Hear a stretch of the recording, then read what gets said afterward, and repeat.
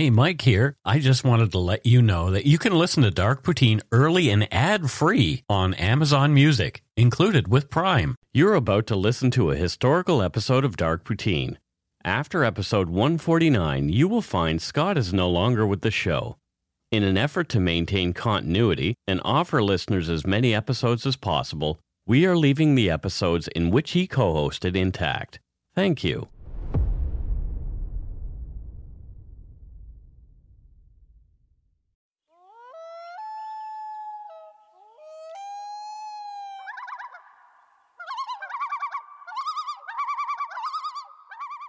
I think we're recording, Scott. How do you know? Well, I heard the loons. Did you? Yeah, typically that's the beginning. I didn't hear loons, so that might have just been in your head.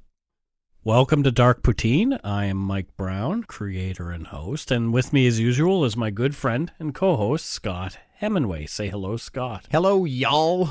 Channeling my inner Texan. Inner Texan. Yeah, inner Texan. Well, yeah. The views, information, and opinions expressed during the Dark Poutine podcast are solely those of the producer and do not necessarily represent those of Curious Cast, its affiliate Global News, nor their parent company, Chorus Entertainment. Dark Poutine is not for the faint of heart or squeamish. Listener discretion is strongly advised. We're not experts on the topics we present, nor are we journalists. We're two ordinary Canadians chatting about crime and the dark side of history. Let's get to it. Put on your toque, which I forgot last week. And I took mine off. Grab yourself a double-double and an Nanaimo bar. It's time to scarf down some Dark Poutine. Snarf, snarf, snarf.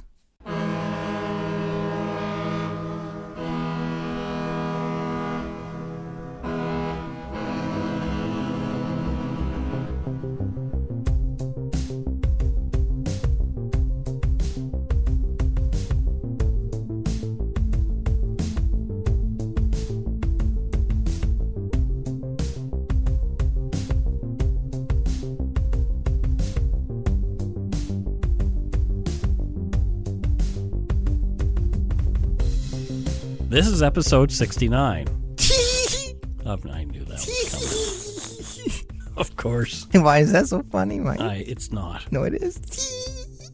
A reminder for those of you planning on going to CrimeCon but have yet to buy tickets. Buy the tickets. You can buy your tickets at the crimecon.com site. Mm-hmm. And when you check out, use our promo code Poutine19 to get 10% off your ticket price. Now, is that Poutine 19 with just the numbers 19? Yeah. So Poutine 19. And 19. Yeah. So do it. You'd be really helping us out. You would. And we'd really love that. And we would. Because that helps us help you out. Exactly. Yeah. Also, we have another giveaway this week. This is so cool. Our friend, Alan R. Warren, who ended up giving 50 books away instead of 12 last time. Alan, so kind of you. Either Kindle or paperback. Mm-hmm.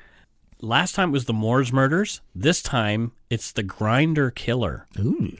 So the first 12 Dark Poutine listeners who can email him at Radio Cub, that's Cub with 2 B's, so Radio CUBB at gmail.com with the subject line Grinder Killer will get a book. Last time he said 12, got way more. Can't guarantee he'll do it again. Yeah, probably not. But send away. So I'm going to assume that Grinder Killer, judging by the spelling of it, is the Grinder app, not like this person ground up the people that is correct. She killed. Okay. It is the Grinder app. Okay, sounds fascinating. Killer, yes. This giveaway will be between April 15th and April 20th.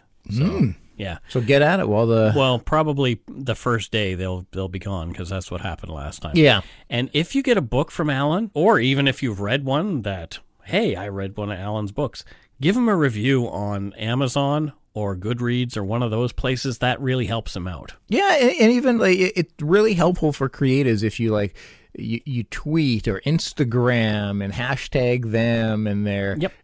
Somebody did Instagram the book that they got from him, the last one. I can tell you as creative individuals, if nothing else, it's rewarding to see somebody enjoying something you've done. So there you go. Yeah. So email Radio Cub, that's Cub with 2 B's, at gmail.com with the subject line Grinder Killer. Hopefully you're one of the first 12 to do it.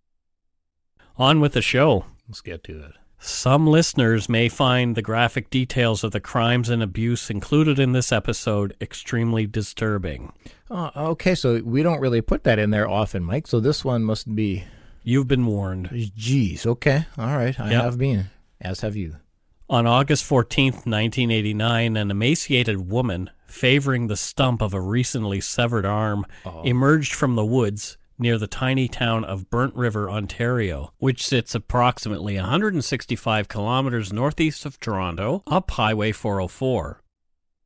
The woman was known to police for her association with the Ant Hill Kids, a commune in the woods led by enigmatic spiritual guru Rock Terrio. This is not something I'm familiar with. Authorities long had suspected Terrio and his group of neglecting and abusing the 20-odd children who also lived there, most that Terrio had sired himself. Okay. The OPP also suspected Terrio of many additional violent, brutal crimes against his followers and their children, including murder. Ooh. As Terrio's local adherents were tight-lipped, it took time for the OPP to pry the real story from them. Slowly, the picture of Canada's very own violent Manson-like cult began to take shape.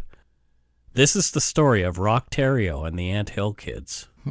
Geez, okay, this sounds fascinating and terrifying. It is both. Yeah. I keep wanting to call Rock Terrio Rock Voisine. Do you know who Rock Voisine is? Well, is he a little Canadian music? He's a francophone singer, songwriter, and TV personality from Saint Basile, New Brunswick. I don't think I have thought about him since I probably last saw him on Much Music. Many like years 25, ago. 30 years ago.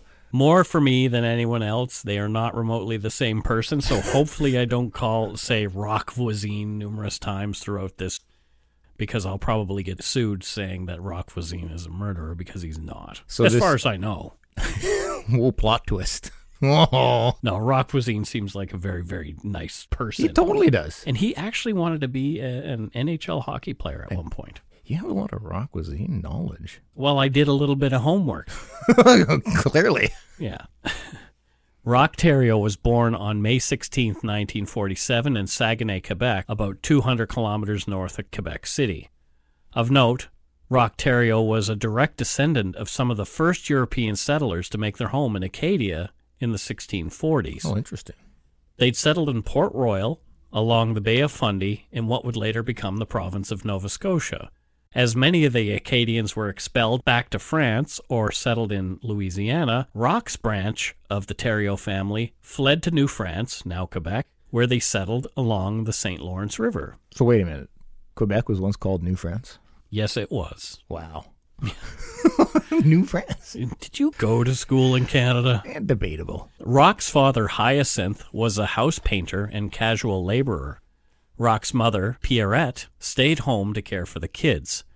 Both Rock's parents were devout Catholics and felt it was their responsibility to fill the world with other Catholics, so they wanted to have a large family. Oh, great. Rock had an older sister and 6 younger brothers and sisters. 8 of them all in all. Yeah. Okay. His sister Monica did die, though, when she was just a baby. Oh. Sad. Oh, that is sad. When Rock was 6 years old, his family moved roughly 100 kilometers south of Quebec City, halfway to the border with Maine, to another small city called Thetford Mines. That was the city. Thetford Mines. Thetford Mines. It was founded in 1876 around its rich asbestos deposits. Ugh. Thetford Mines is a francophone community with an old world feel to it, as many small communities in Quebec have. Mm-hmm. The Christian faith, especially Catholicism, is the prevalent branch of Christianity in Quebec. It's alive and well in the small town. The skyline is dotted with more than one steeple. Rock and the other kids went to a small 4-room schoolhouse in the town. They didn't stand out much, according to Paul Kaila and Ross Laver in their book Savage Messiah. The Terrios were seen as backwoods people and didn't make much of an impression on their schoolmates. None of the Terrio children went on to high school, as far as I can gather. This was, I'm assuming, 70s? Well, no. He was born in 40s. Holy shit. Yeah. So exactly. That's what I meant to say. Although Rock left school in the 7th grade, he was intelligent, and unlike his siblings, he loved to read. After helping around a neighboring farm, Rock would often be seen with his nose in a book. Rock's father, Hyacinth, resented government and the banks. He joined a militant conservative group called the White Berets that wanted more strict Christian values in Catholic society. Sounds kind of scary. Yeah. The group went door to door with pamphlets and a heavy-handed spiel trying to gain support. Yeah, there's no better way to try to convince people than with heavy-handedness. Right. They preached about flattening the class system and wanted to topple the big banks, giving money and power back to the people. Well, yeah, I can get behind that. Rock was forced to go along with his father on these door-to-door missions. He was embarrassed and humiliated. He quickly came to resent Catholicism and the church. I can get that. Rock's parents were strict, and it was said his mother, Pierrette, could often be heard yelling at the Thériault kids. Hyacinth was strict too, claiming he did not ever beat his kids, but they certainly feared him and were punished whenever they were, quote, out of line. Sounds like beating. Rock said differently, claiming Hyacinth, a raging, violent alcoholic, beat him regularly. Rock had friends in Thetford Mines his own age. He was fit and good-looking, with blue eyes that the local girls loved. He had no trouble getting any girlfriends. Well, now. And he loved telling a good story and hanging out with his buddies. Conversely, Rock loved solitude of the wilderness, and often, to escape his crappy home life, he'd take off by himself into the bush for a walk. His mother nagged him to be careful, saying that he might be eaten by bears. You know, so far he sounds like a relatively healthy individual given the circumstances of his upbringing. I agree. He also loved to work with his hands, building things and carving. Rock married his first wife when he was 20 in 1967, and the couple moved to Montreal, where Rock worked cleaning chimneys and inspecting furnaces. He had worked for the fire department there. They had their first son in 1969, Roch Sylvain. Francine was pregnant again in 1970 with another boy, Francois. Rock became ill around this time. He began to suffer from massive abdominal pain. Oh. Rock was diagnosed with duodenal ulcers, which required surgery. A huge portion of Rock's stomach was removed. Holy shit. Recovery was extremely painful. Rock began to read medical books voraciously about his condition, which was not improving very much. Oh, thank God he didn't have Google back then. By the fall of 1970, he was hospitalized again for a second operation, removing even more of what was left of his stomach. Wow. This operation complete, Rock's medical situation did not improve. He was vomiting and constantly had diarrhea after he ate. That sounds terrible. He was diagnosed with a rare nerve-related disorder called dumping syndrome that only people who had portions of their stomachs removed seemed to acquire. This is when, to quell the constant pain, Rock turned to painkillers and later on switched to alcohol as his painkiller, saying the pain pills drained him. Yeah, pretty common with people suffering from chronic pain, for sure. Rock became possessed with the idea that he was dying and would, according to the book Savage Messiah, tell people his insides were made of plastic. His marriage to Francine began to go downhill as Rock became more self-centered and angrier in his pain. Rock was suffering mightily, in a lot of pain, and thought as a result he could do as he pleased.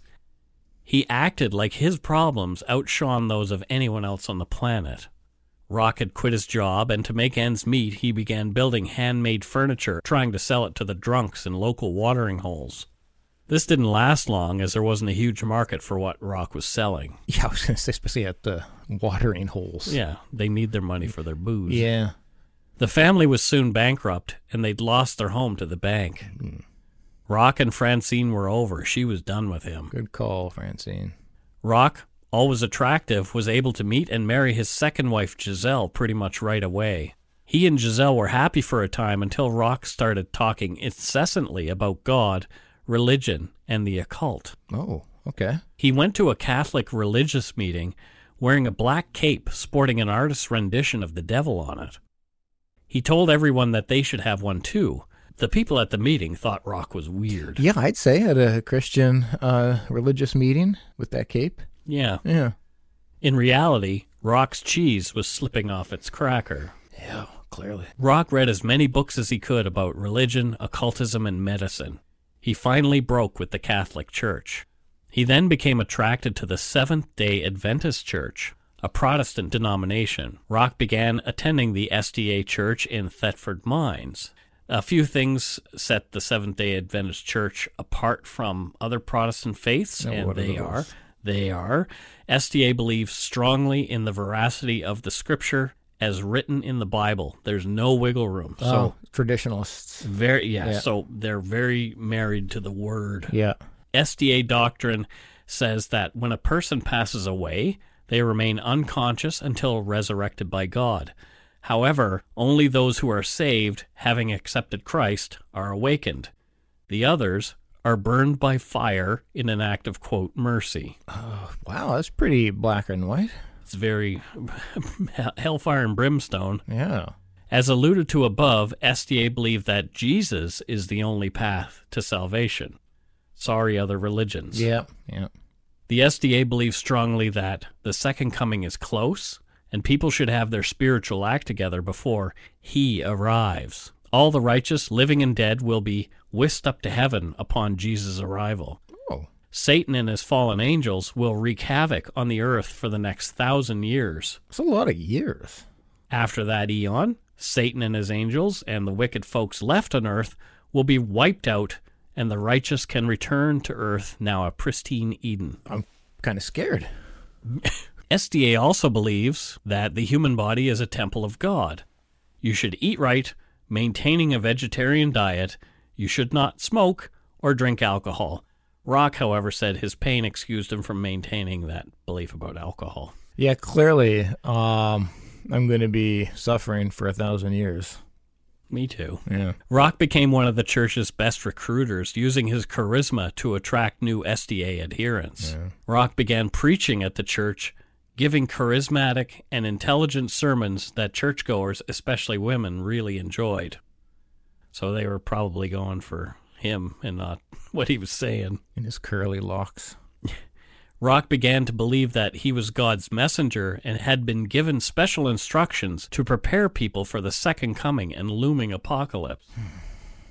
Rock's sermons became concerning to church officials as he was telling the flock that he had personally met God and knew what was coming. Oh, wow. Personally, eh? Personally. Did he get an autograph? No, I don't think so. I would recommend that.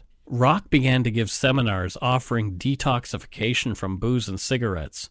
This is when his popularity took off and he began to collect a group of followers, all dedicated to Rock and his mission to build a better world before the apocalypse. He traveled across the province, gathering followers as he went.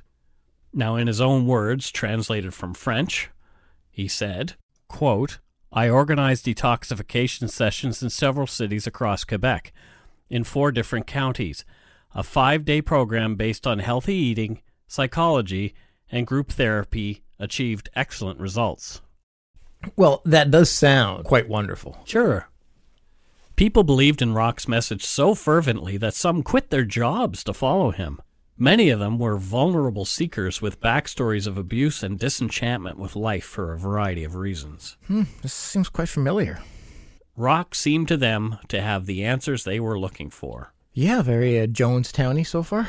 Yep, if you think about it, David Koresh was also a Seventh-day Adventist. Oh, was he? Yes, he was. Okay. An offshoot of that. Yeah. But obviously, the Seventh-day Adventist Church does not condone the behavior of either of these two individuals. Here, in Rock's words, also translated from French, Rock is speaking on how and why his commune was founded, and this is from InfoCult. People coming to live and... Quote, people coming to live and work with me led to some serious organizational problems. They had all left paid jobs to devote their time to this new work. Since my courses had no set fee and participants paid whatever they could at the end of each session, it was impossible for me to pay my helpers. This is what prompted us to create a commune. End quote. Yeah, well, I mean, trying to finance your cult operation is a... Well, it's not a cult at this point. Not in his yet. mind. No, but yeah, still trying to finance any kind of movement. Well, it requires finance. Rock had grown a massive beard, Sweet. Although balding in the front, he let his hair grow long. Along with his magnetic personality, athletic physique, and piercing blue eyes, this completed his guru-like presence. Yeah, and I mean, you can laugh at that, but there is like one of the big traits of these individuals, these leaders, is being very charismatic. Absolutely. The group were involved in some altruistic activities at first. They fed the underprivileged for free, and they cared for a young girl who had been suffering from MS. Yep, I can't shoot that down. Rock claimed that the SDA church took issue with his crew as they were doing things relatively for free, and not requiring donations, as he was encouraging people to pay what they could, but only if they could. Mm-hmm. The rift between Rock and the strict SDAs grew, and eventually Rock and his followers were expelled from the church. Oh, okay. Undeterred, they continued to travel and offer their detox services around the province, and first settled in Beauce County and began ministering to the people there. It all sounds so lovely and altruistic at this point. Like, it sounds like they intend to do good. So far, so good. Yeah. As time passed, Rock began implementing new rules within the group. Oh, okay, that always goes over great. The group, he said, were chosen by God. Non-believers were evil. Okay. Rock demanded that the group members cut themselves off from their family and friends, justifying with quotes from the Bible. According to an article on InfoCult, he told them they must, quote, keep evil at arm's length. Yeah, another very common trait to cults. Isolating separation. Your followers. Yeah. Yep. He also wanted followers to wear the same clothes, like a uniform, to indicate that they were his followers. Another form of control by cult leaders, again setting the group apart from the masses. Yep.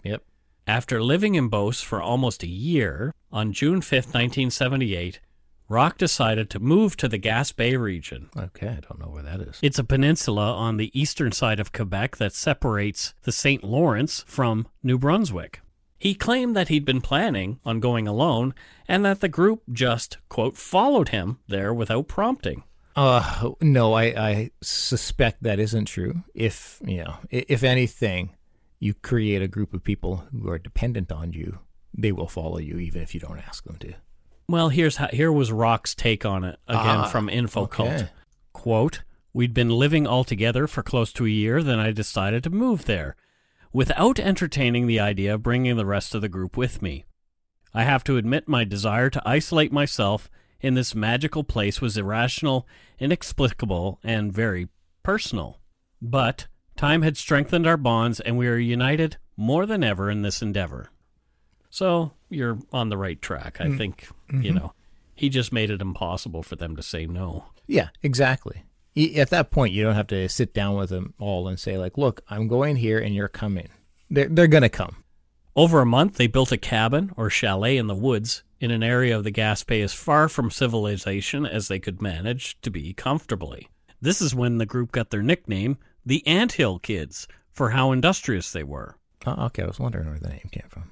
In another display of control over the group, Rock decided that the individuals in the group should be renamed, with more biblical names for the 9 women and 2 men and himself.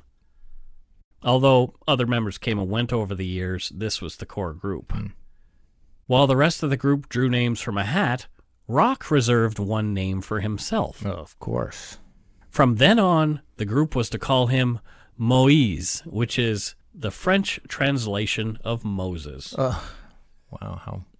According to ancient.eu, Moses, born around 1400 before Christ, is considered one of the most important religious leaders in world history.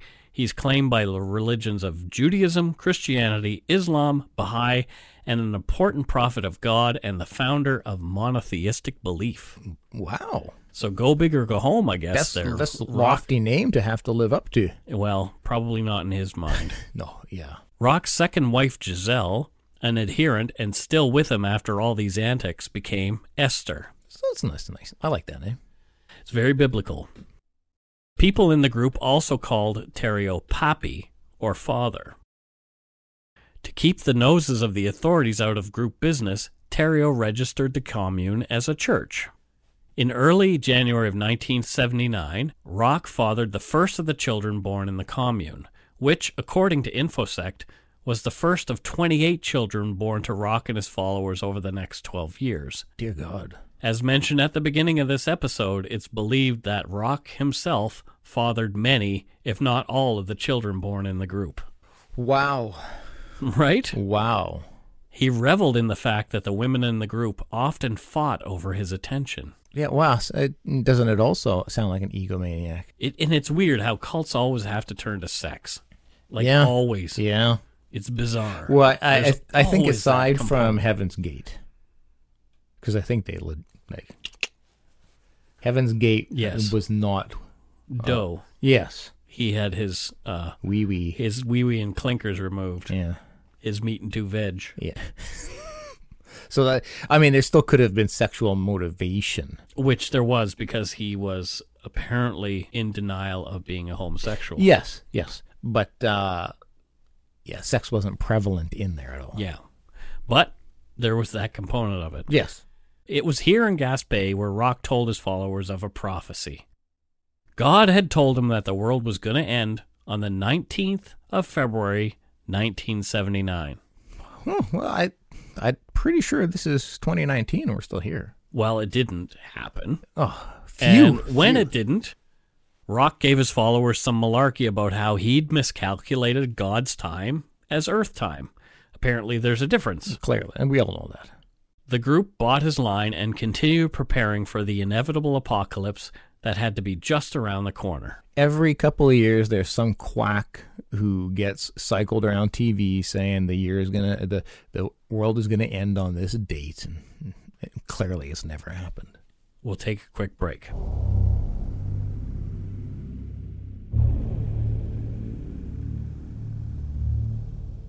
What about clean living? What about it? Rock was eating meat, shoving potato chips into his face, and drinking pop, That doesn't sound like the clean living he was talking about. as well as booze. Mm-hmm. He was drinking like a fish, still in pain from his numerous stomach ailments and operations. Followers were to do as he said, not as he did. And they did. Or they'd be brutally punished by Rock, often with physical violence. Wow. When he was drunk, he got very angry. Yeah, that happens with drunks. Not all, but especially those who have underlying issues. This one definitely, and word of warning, from this point on, there will be very graphic descriptions of violent behavior. He punished his children viciously, berating them, even holding a knife to their throats at times. He would even nail a boy or a girl to a tree and have the other kids throw rocks at the offender. And nail them to a tree? Nail them to a tree. Like crucifix kind of a That stance? kind of thing. Yeah. Oh my God. Holy shit. The adults were punished too, often brutally punched and kicked by other members of the group, as instructed by Rock after some perceived infraction. Terrio would claim that the person was straying from the flock. The desire to leave the group was a particularly egregious crime.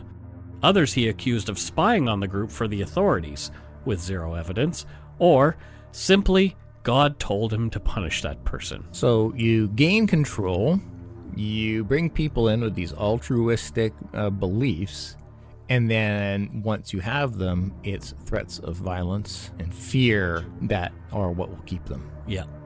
The group earned money to survive by selling baked goods door to door and to small shops in the area. But they were punished when they didn't bring in enough cash. The consequences that came were fast and severe. For one offense, Rock's wife Giselle had one of her toes snipped off with a pair of wire cutters on Rock's orders. What? Yep. What? Another female member, Tirza, formerly Gabrielle, also had a finger cut off at Rock's direction by the same man with the same wire clippers. What in the shit? It just keeps getting better, Scott. Oh, God. Rock believed he was the only medical help anyone in the group might need, performing first aid, and wasn't above surgery if he felt it was required. He saw himself as a healer or even the group's shaman. One of his followers who'd come down with something was given a wine enema to cure the condition. Wow, if you could all see my face right now. Yeah, it's a look of shock. Wow. Rock forbade the group members to speak to each other without his being present. Sex, of course, was out of the question without his permission. Or without him, I would imagine. Yeah. Legal troubles soon began for Rock and the Ant Hill Kids. You don't say. At one point, after many rumors of the goings-on at the site, police moved in to enforce a court order that one of the members already had against them. I'm not sure what it was for. Rock refused to release the member to police and was arrested. After a psychiatric evaluation that found him fit, Rock was tried for obstruction and found guilty, but only given a suspended sentence. Okay. He was free to return to his commune, and the group welcomed him back warmly. Well, yeah, as much as it sounds easy in my head to just say, oh, that was your chance to run. Again, manipulation, control, all those good things. The horrific abuse, punishments, and barbaric medical treatments continued. People were hung from the ceiling, beaten with hammers and belts, and they had all their body hair plucked out one at a time. My God. Sometimes offenders were defecated on by Rock or someone he ordered to do the deed. This is bonkers. Others were forced to eat feces or dead mice. What the hell is going on? They were even forced to break their own legs, often with a sledgehammer. No. No. I told you this was a crazy one. What the hell? Rock's women, who he saw as his concubines, were to give up sex to him whenever he desired it. Oh, shit. And he didn't stop with the women, though. On multiple occasions, Theriault sexually abused the children, too. Oh, God, that sets it off for me. The first death in the group occurred sometime in 1981. Was it him? No. Damn it. One of the males in the group was angered by the constant crying of a 2-year-old boy while his parents were out. The man brutally beat the little boy, injuring him badly. Rock and his assistant Gabrielle, a nurse in her pre-Ant Hill Kids life, performed surgery on the boy using sterilized scissors and injecting the child with rubbing alcohol in his stomach. No.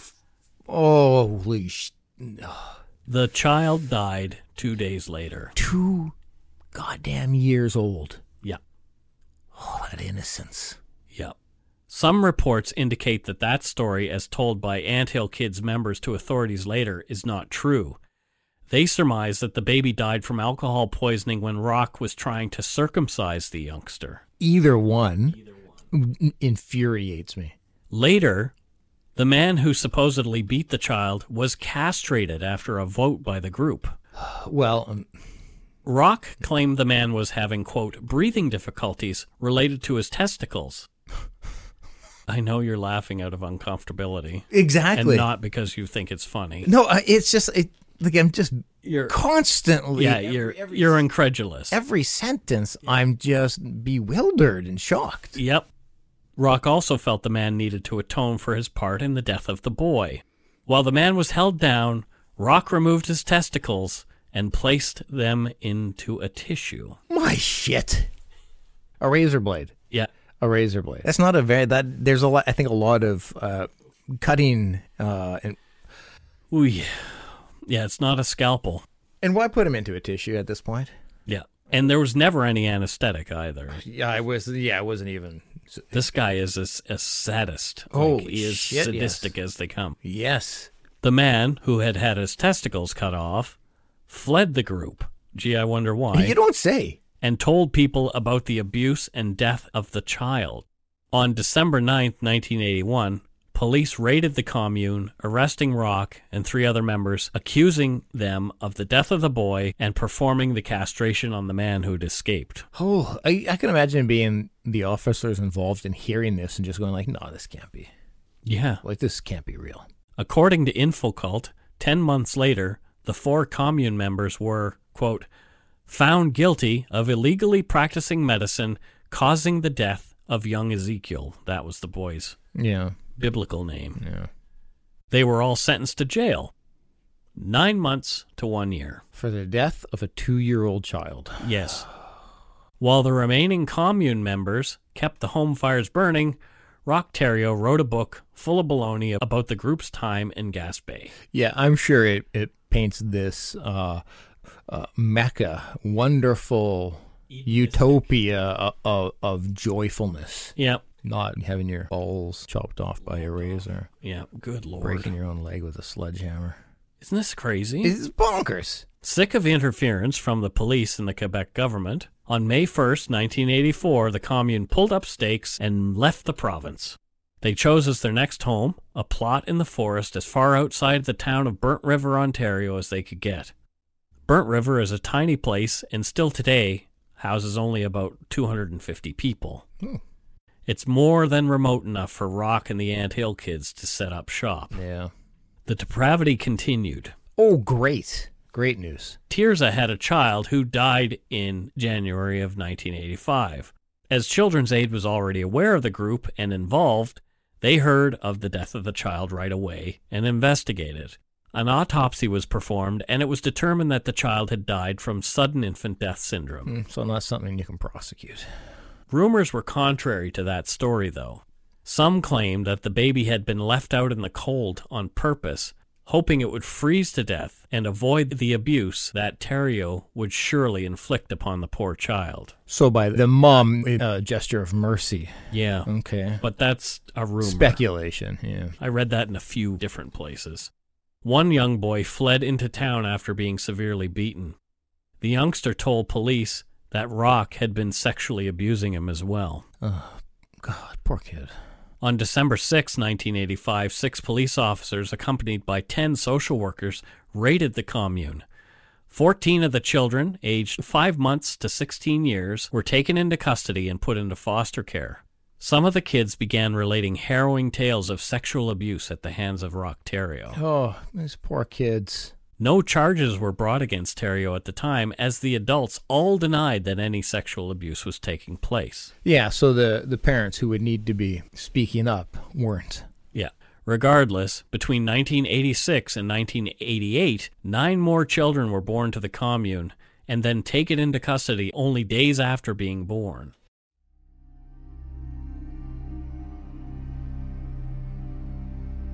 On September 28, 1988, Rock was drunk and angry. He said he wanted to see blood. Oh, shit. From the book Cults That Kill, quote, Solange Boyard, 32, who had been previously complaining of stomach pains, was lying naked on a wooden bakery table.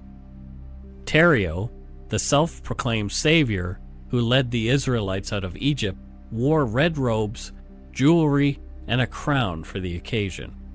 In this likely unsterile holy getup, while some of his own children looked on, he punched Boyard in the stomach and shoved an enema tube up her rectum to treat her with a combination of olive oil and molasses. Then, sans anesthesia, Thériault cut open his spiritual wife's abdomen and ripped out a piece of her intestines using his bare and presumably ungloved hand. Once Thériault was done, he ordered Gabrielle Lavallee, his trusted nurse, to stitch her back up. Boyard died a day later, and her body was buried on the Ant Hill kids' property. End quote. Oh, the poor pain that woman must have gone through. Like, horrific. Like, that's like... And not only that, you have a bunch of children who are now traumatized by seeing this. Oh, and I'm sure this isn't the first time that they've seen something like something this. Traumatic. No. Yeah. Holy shit. Ripping out a part of her intestines with his bare hands. I'm not going to go into a lot of detail about what happened next, but before leaving her alone, Thériault disinterred Solange's body 3 times. On each occasion, he performed depraved and necrophilic acts with the corpse. Prior to her final burial, Rock removed one of Solange's ribs and fashioned it into a necklace. What the? She finally came to rest in a grave on the compound, while the group claimed publicly that she'd gone to visit family. You know, I guess there's a point when you're witnessing your leader do things like this. Threats become a hell of a lot more. Yeah, if he says, if you do that, I'll kill you. And you've watched him do it? You know he means it. Yeah. Yep. Gabrielle became a favorite target of Rock's. In November of 1988, Rock removed 8 of Gabrielle's teeth with a pair of pliers for poor pastry sales. Gabrielle ran away from the Anthill Kids compound after, but came back unable to go on without her true love, Moses. This was the first of many attempts at escape for her. All saw her return to Rock and the commune, taking the requisite punishment. In the spring of 1989, Rock wanted all his followers to write him a letter praising him for saving them. Gabrielle refused. Her punishment this time was to lay her hand flat, palm down on the baking table. Rock produced a hunting knife and plunged it through the top of her hand, going through skin, bone, muscle, and sinew, right into the wooden table below. Oh my God. For 4 hours, Gabrielle was pinned to the table and winced in white-hot pain, while Rock began to slice and dig into her forearm with a sharp, curved carpet knife he had on hand. He threw chunks of her flesh on the floor, as though whittling a piece of wood. It was here that Gabrielle realized that Theriault was no savior. Rock said he was concerned that her arm would turn gangrenous, so he removed the knife from the table, leaving it still in Gabrielle's hand. Gabrielle was dragged to a nearby stump, forced to kneel and place her arm across the stump. After 2 tries, Rock drunkenly managed to hack off Gabrielle's arm just above the elbow with a dirty meat cleaver. All she could do was watch as her arm flopped to the ground. In her mind, she congratulated herself for not crying out through the whole ordeal. She was bandaged and left lying on the floor for the night. The next day, one of the men burned Gabrielle's severed arm on the fire outside. Gabrielle was tied up, and her stump was cauterized by Rock using a piece of metal from a truck's drive shaft he'd heated red hot with a blowtorch. She was then stitched up crudely with itchy twine. Gabrielle continued to be tortured by Rock, who cut off a chunk of her breast one night. But, as her strength was returning, she knew what she wanted to do, and finally she could. She fled the Anthill Kids compound and the madman Rock Theriault for the last time. A few of the commune members, fearing for their own lives, left too. On August 16, 1989, Gabrielle Lavallée told police how she'd lost her arm. I'll just be sitting over here with my jaw on the ground. Holy fuck. It's not one of the most horrific. Like, I can't think of a horror movie or book that I've read that is much worse. I'm trying to put myself in her shoes and like watching. In the shoes of the people who are watching as well. Well, but just imagine watching your arm getting torn apart with a fucking knife through her hand, and then watching your arm get clumsily hacked off. Yep. Yeah, jaw dropped. Wow. I need a nap. I like the dates because I like the timelines, and I try to wonder, how have I not heard of such a crazy thing? But I'm thinking like in the late 80s, there was no internet, and like... Yeah. Oh. Yeah, this is bananas. This is bonkers. Theriault wasn't sticking around. He vanished into the brush. Here's some reporter audio from Global News around the time of the police search for Rock Theriault. They call themselves the Anthill Kids, and since 1984 they've lived on a 200-acre commune awaiting the end of the world. Several miles into the bush near the Burnt River is the locked gate to the commune. It was here that Gabrielle Lavallée had her arm amputated. On August 16th, fearing for her life, she fled the commune and took shelter at a home for battered women. Police have charged cult leader Rock Theriault and 3 of his followers with criminal negligence causing bodily harm. Warrants have been issued for their arrests. Very generally, we've had search teams. We've also had a helicopter and police dogs involved in the search. And have you come up with anything so far? At the present time, no. Mr. Theriault's whereabouts are unknown. So what are police doing now? What's the status of the investigation? The investigation's continuing. We're following up a number of leads at the present time. Still searching the bush? Searching a number of different locations. Think he's still in Ontario? Your guess is as good as mine. The commune is located in a rural farming area just north of Fenland Falls. Police investigators who did not wish to appear on camera told us they believe the accused are hiding out somewhere on the property. But the air and ground search was called off on Sunday. While some area residents are concerned, most neighbors say the 10 adults who lived with Turok kept to themselves, and occasional bouts with alcohol were the only disturbances in an otherwise peaceful coexistence. Yeah. In an otherwise peaceful existence, Mike. Police captured Theriot 6 weeks later with 2 of his wives and 2 of his children trying to flee into the U.S. Oh, how'd that go? Not well. Not well, because he was busted. He was charged with his attacks on Gabrielle Lavallee, pled guilty, and was sentenced to 12 years behind bars, later reduced to 10 years on appeal. Oh, okay. Yeah. However, now safely behind bars, some of the commune members rolled over on Rock. They told authorities about the brutal murder of Solange Boyard in 1988 and Theriot's extracurricular activities afterward. Yeah. Theriot was charged with second-degree murder, and investigators with the Crown went to work trying to find evidence that not only should Theriot be convicted of murder, but should be labeled a dangerous offender as well.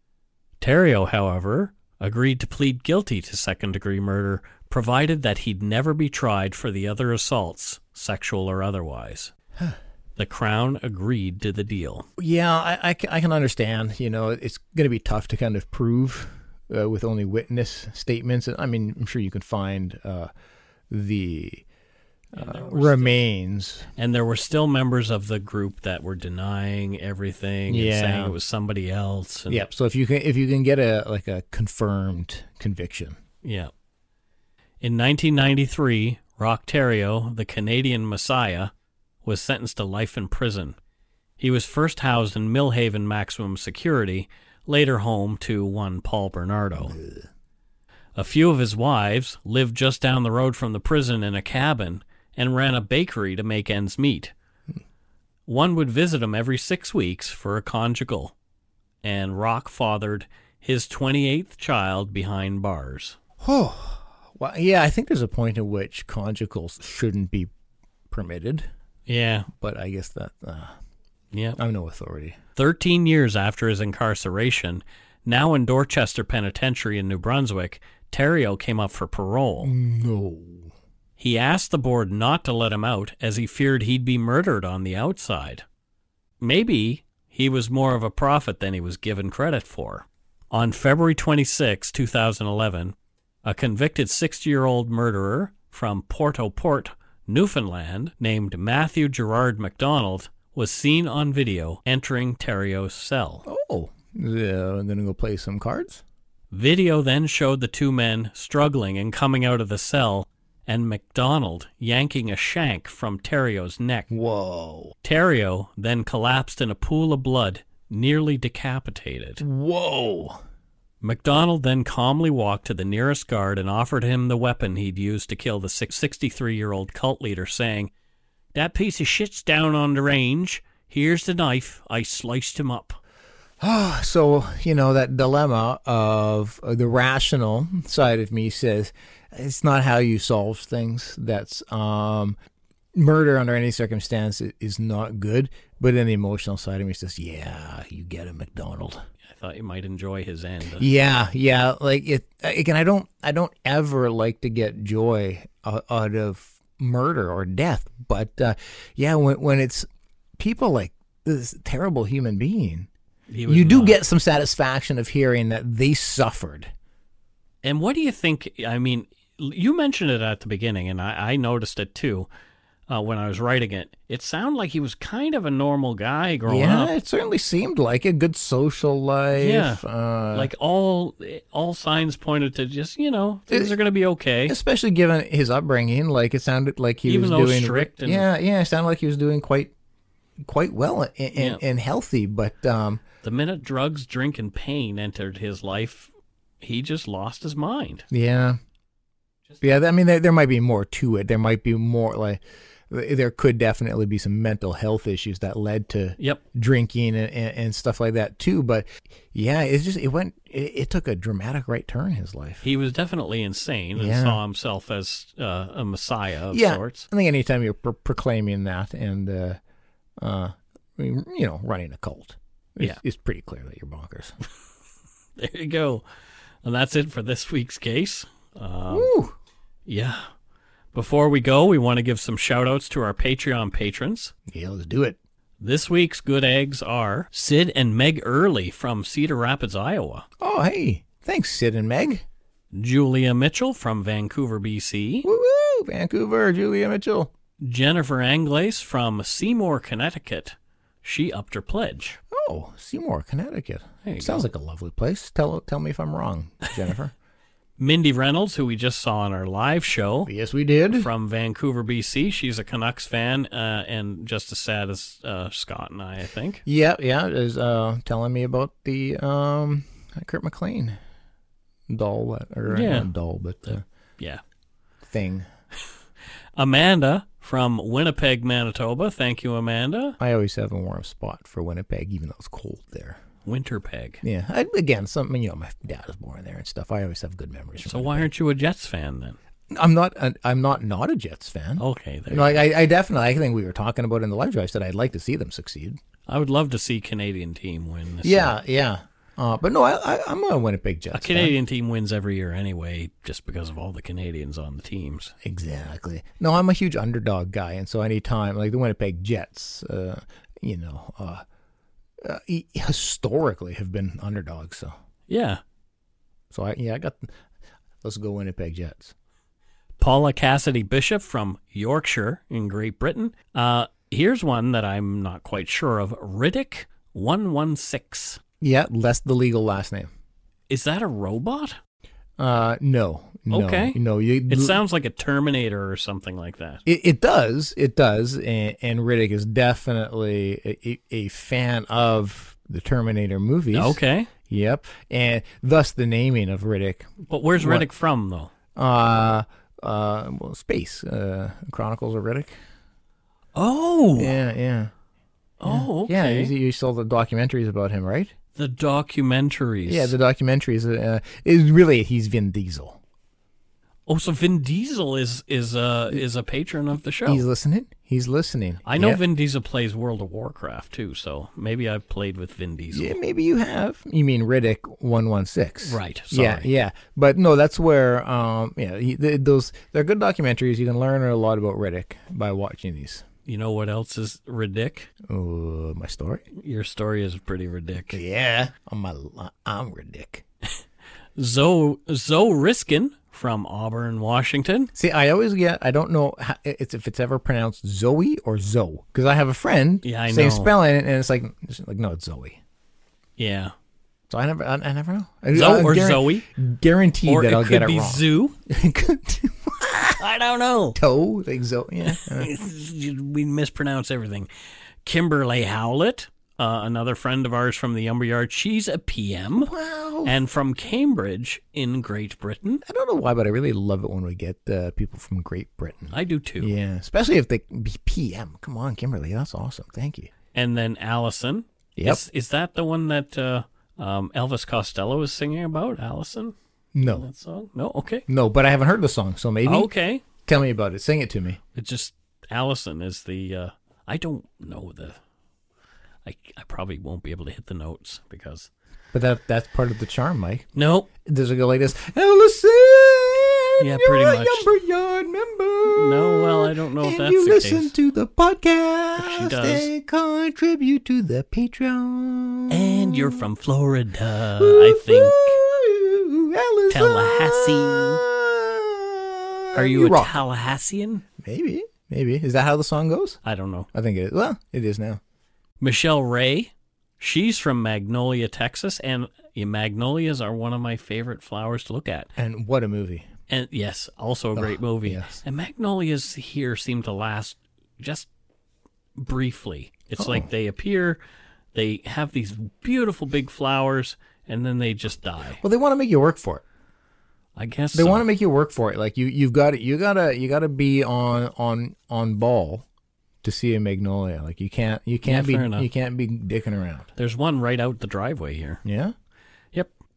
Monet Terrio. Oh boy. Wait a minute. Did she know we were going to do this? What? Are you kidding? No, I'm not. She's from Las Vegas, Nevada, and yes, it is spelled the same way as Rock Terrio. If you are a child or grandchild of Rock, we apologize profusely. Yeah. Yeah. What? That is. You know what's bonkers. interesting? She gave us money twice this week. That is bonkers. She also gave us donut money on Patreon What as the well. hell? So thank you, Monet. Thank you Terry so Ho. much. And Speaking of donut money, we got some from Giselle San Louis, oh, cool. Leah Briscoe, Thank you. Andrew Hughes, Wow.